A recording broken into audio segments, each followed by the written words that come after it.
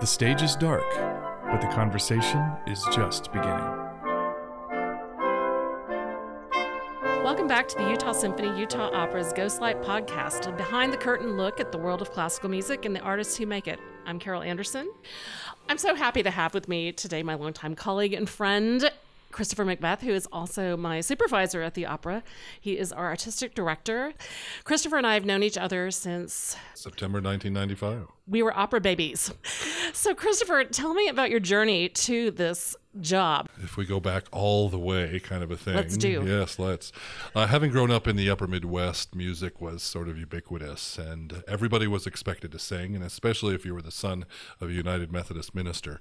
So that was just something that we did, and music was an expectation, quite honestly, and so we tried with piano.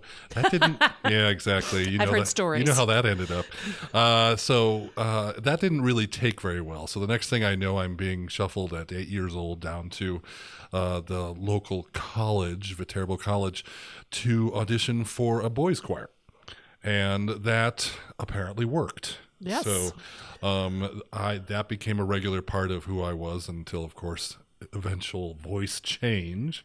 But it was formative. We sang in many different languages. We traveled to Europe. We traveled all around the country.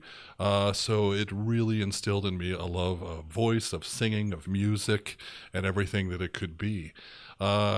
Move forward, as you might expect. I went through all the choirs, even show choir. There's even an instructional video on Hal Leonard that I'm a part of for show choir. I've seen this. We can post the link later. It's not pretty. It's not pretty. Let's not do that to people. Okay. So at all events, so it became part of who I was, like yourself, music, and embarked, for better or for worse, and after high school on more studies at the college level in music and a music degree. And I really thought I had an opportunity when I was in graduate school to teach at the college level voice at a junior college outside of Dallas. And then when we moved to Houston, I had a chance to teach at a junior college there as well. And really thought I was going to go on and make that who I was. Was going to become the absent-minded professor doctor type and teach at the college level. And let me just interrupt. This is about when I met Christopher. He came down to Houston. I was in the Houston Opera Studio, which is a training program for young opera coaches and singers, which has lots of great opera singers who are making huge careers now, started out in Houston. And Christopher moved to Houston at that time with his wife, Julie, who took a job at the Houston Opera Studio. So we first met and bonded over a shared love of the X-Files. It's so true. It's not wrong, right? No, it's not wrong. That was Friday night. Absolutely. Yes, Friday night was a big night in Houston. Absolutely. Pizza and X-Files. So, like anybody who's adjunct faculty, I needed more money. So, right. And there was a quick opening in, of all things, phone sales at Houston Grand Opera, and I thought, well, when I'm not teaching, I can go there and I can sell some tickets over the phone because I knew what I was talking about with operas and had some success doing that. And one thing led to another, and I just kind of bounced around the company in these part-time jobs. Taking care of artists, helping out with a tour of Porgy and Bess, and then eventually I found myself strangely working right outside the office of the general director, who at that time, he's now retired, was something of a luminary in our business. Absolutely. One day he called me into his office and he said, I'd like you to come work for me full time. And I had the audacity to look this luminary in the eyes and say, well, that doesn't sound like much of a career. Yeah, exactly.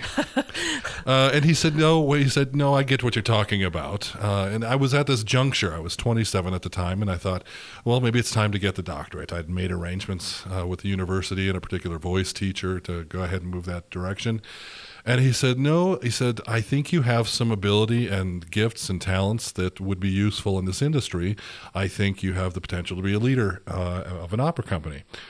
And he outlined a program, basically, that I would work for him for a very short amount of finite number of years. At the time, he would help me and guided me in terms of what running an opera company is about, made me his right hand on a lot of important projects. Actually had me, he said, I think you have this artistic stuff, but you need to learn to speak the language of your board, he said. So I need you to go back to school and study things like accounting and business finance and things like that.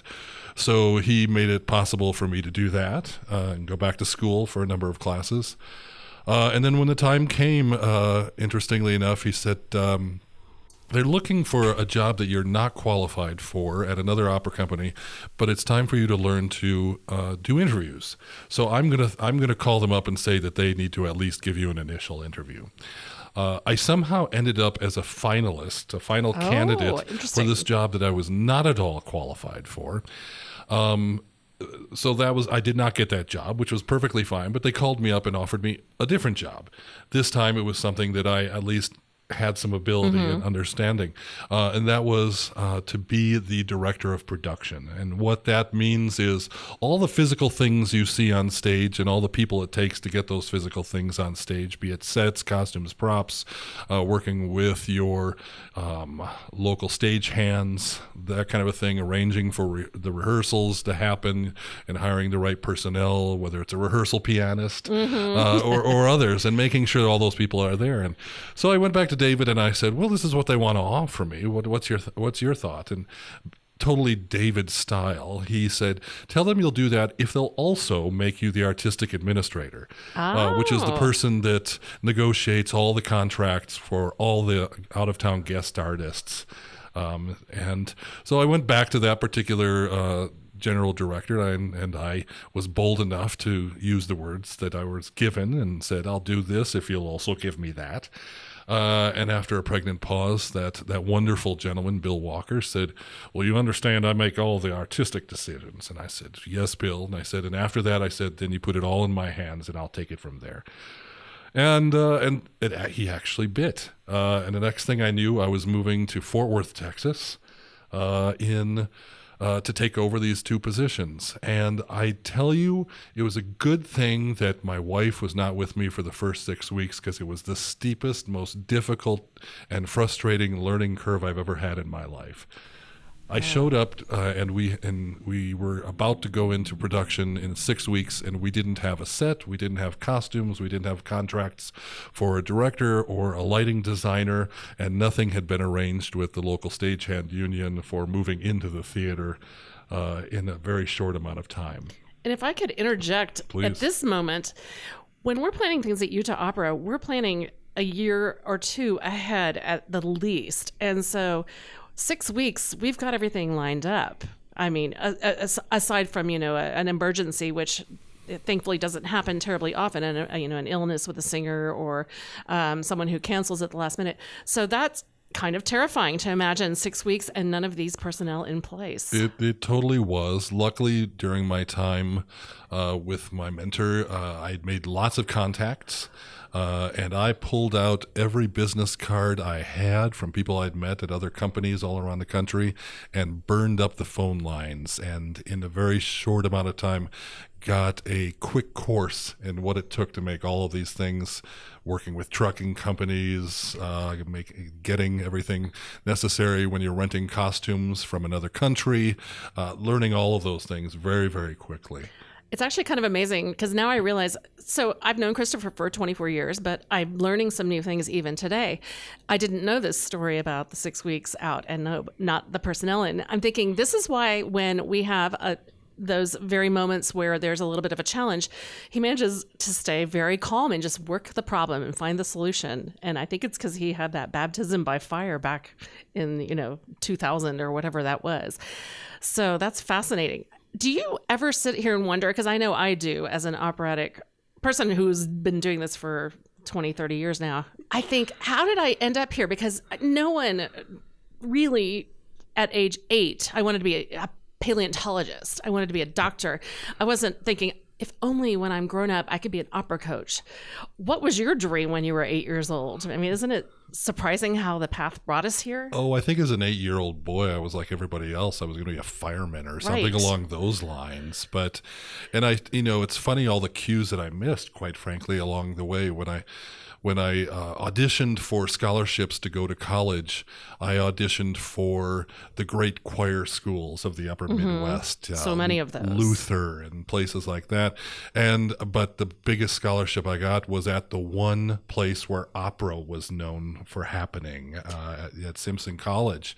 And for the first 6 months that I was at college, I didn't really like opera that much. I had come across the music of Wagner as an early teenager and loved that because I had spent some time in Germany and loved the language. And so, but that wasn't opera. That was just this recording I had.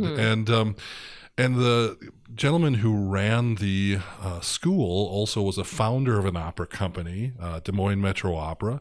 And there's very few people who haven't had an experience with either the college or Des Moines Metro Opera in this business. And he badgered me for 6 months to take his course late in the spring in opera. And I said, Robert, I'm just not interested in this. And finally I acquiesced to this and took his course. And we, in 3 weeks, learned about 15 different scenes in opera, memorized and got them staged and performed these things. Well, that was it for me. All of a sudden, the opera bug had bit me really hard. And I dove into the repertoire and found people even in other parts of my life that knew opera that I didn't know they had this passion, and they were giving me recordings. You need to hear this, and you need to know who this person is. And I just soaked it all up as much as I could. So from then on, I was going to be in opera somehow. When I went to graduate school, I needed to study with this particular teacher and was trying to figure out how to pay for it. And all of a sudden, an assistantship came up literally 2 weeks before classes were to start. And it was the assistant to the opera director at Baylor University, where I was to take care of the facilities. I was to assist in the rehearsals. I was to assist with working with the theater. And even at that point, I didn't think that I would be in the kind of position I am now as a producer. Absolutely. So there was yet another cue I kind of missed along the way. I can absolutely identify with that, because when I was a child, we would rush on Saturday morning at 10 o'clock to change the radio from the Metropolitan Opera broadcast. We did not enjoy opera in my house.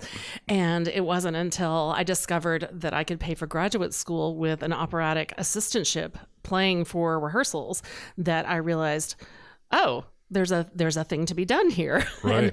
and it was the same thing. Cues. I always liked singers. I was in choirs all my life. And I didn't realize, looking back, it's almost like when you do a maze backwards and you start at the end and you can easily find your way back. Right. But when you're doing it from the start, are presented with many options and you don't realize how clear the path is. So really fascinating. We talked the other day about how our families, even years into this career, we say what we do and that we're not really sure if they really get it, because it is, I mean, if you had become a fireman, everyone would know what you did. Exactly. Do you have a really quick 25-word précis of how you explain what you do? Well, the half joke I always tell people who ask that question is, if there's any part of your experience that you didn't enjoy, I'm the one to blame. Because, at least from the germinal standpoint, and as you know, Carol, I like to include a lot of people in decision making and really make it a dialogue. But in the end, I'm the guy that makes the final decision about what's we're going to do, who's going to do it, how it's going to be presented, and so in short, that's kind of it. I make the choices about the repertoire. I make the choices about the guest artists that are going to come in and bring this wonderful art form to life at the Capitol Theater. And then all the way to the decisions of, even as recently as last night, getting requests to spend more money on certain things. And I have to say, no, we can't do that. Or on the very rare occasion, I'll say, that extra investment is going to make a difference. Mm-hmm. So it's really from the idea all the way down to the execution in terms of how things work. As part of the Ghostlight podcast, we always ask our guest to tell a ghost story. And Christopher's been on this podcast and had his conversation about a ghost story. So let's just talk a little bit more about a particular ghost who has haunted for years at the Capitol Theater. And this is George. I've only heard the stories, quite honestly. I've never had one myself, and I don't know any individual directly. And I have, of course, that favorite story of the security guard who was throwing paper airplanes from the grand tier down on the stage just for fun one night when he was trying to stay awake, and then went back to his desk by the stage door entrance, and all of a sudden a paper airplane flew down the hallway and landed right on his desk, which, I like playful ghosts. Yes, he's a fun ghost. George is the ghost of an usher who worked at the Capitol Theater decades ago. I'm wondering, we're taking care of George's house. I wonder if George has decided that since we've taken care of the theater, it has been time to move on. We've had several renovations since I've been with Utah Opera. Well, the theater is venerable. I mean, it opened in 1913. So we've got 106 years, and it's gone through several different stages and renovations and lifetimes. Everything from vaudeville to silent movie to hardware store in the lobby. Yes. And then back to being a full-blown theater again. So it could be he's gotten bored with us. I don't know. He's passed on. I was saying to you beforehand, there's that wonderful Utah theater right next door that has been derelict for years. Maybe he decided that was a better place to haunt. Who knows? So if any of you out there have had in this century a George experience, we want to know about it, because we want to hear if he's still in the Capitol Theater, if he's moved to another venue, or perhaps just moved on to the next step in his journey. I look forward to bringing more guests throughout the season from our operatic world, but thank you, Christopher, for being the first for me to interview. Thanks, Carol. Happy to be your guinea pig anytime. Thank you to all of you who have listened today for joining us on the Ghostlight Podcast. Be sure to subscribe and like us on Apple Podcasts or Stitcher, and follow Utah Symphony on Spotify.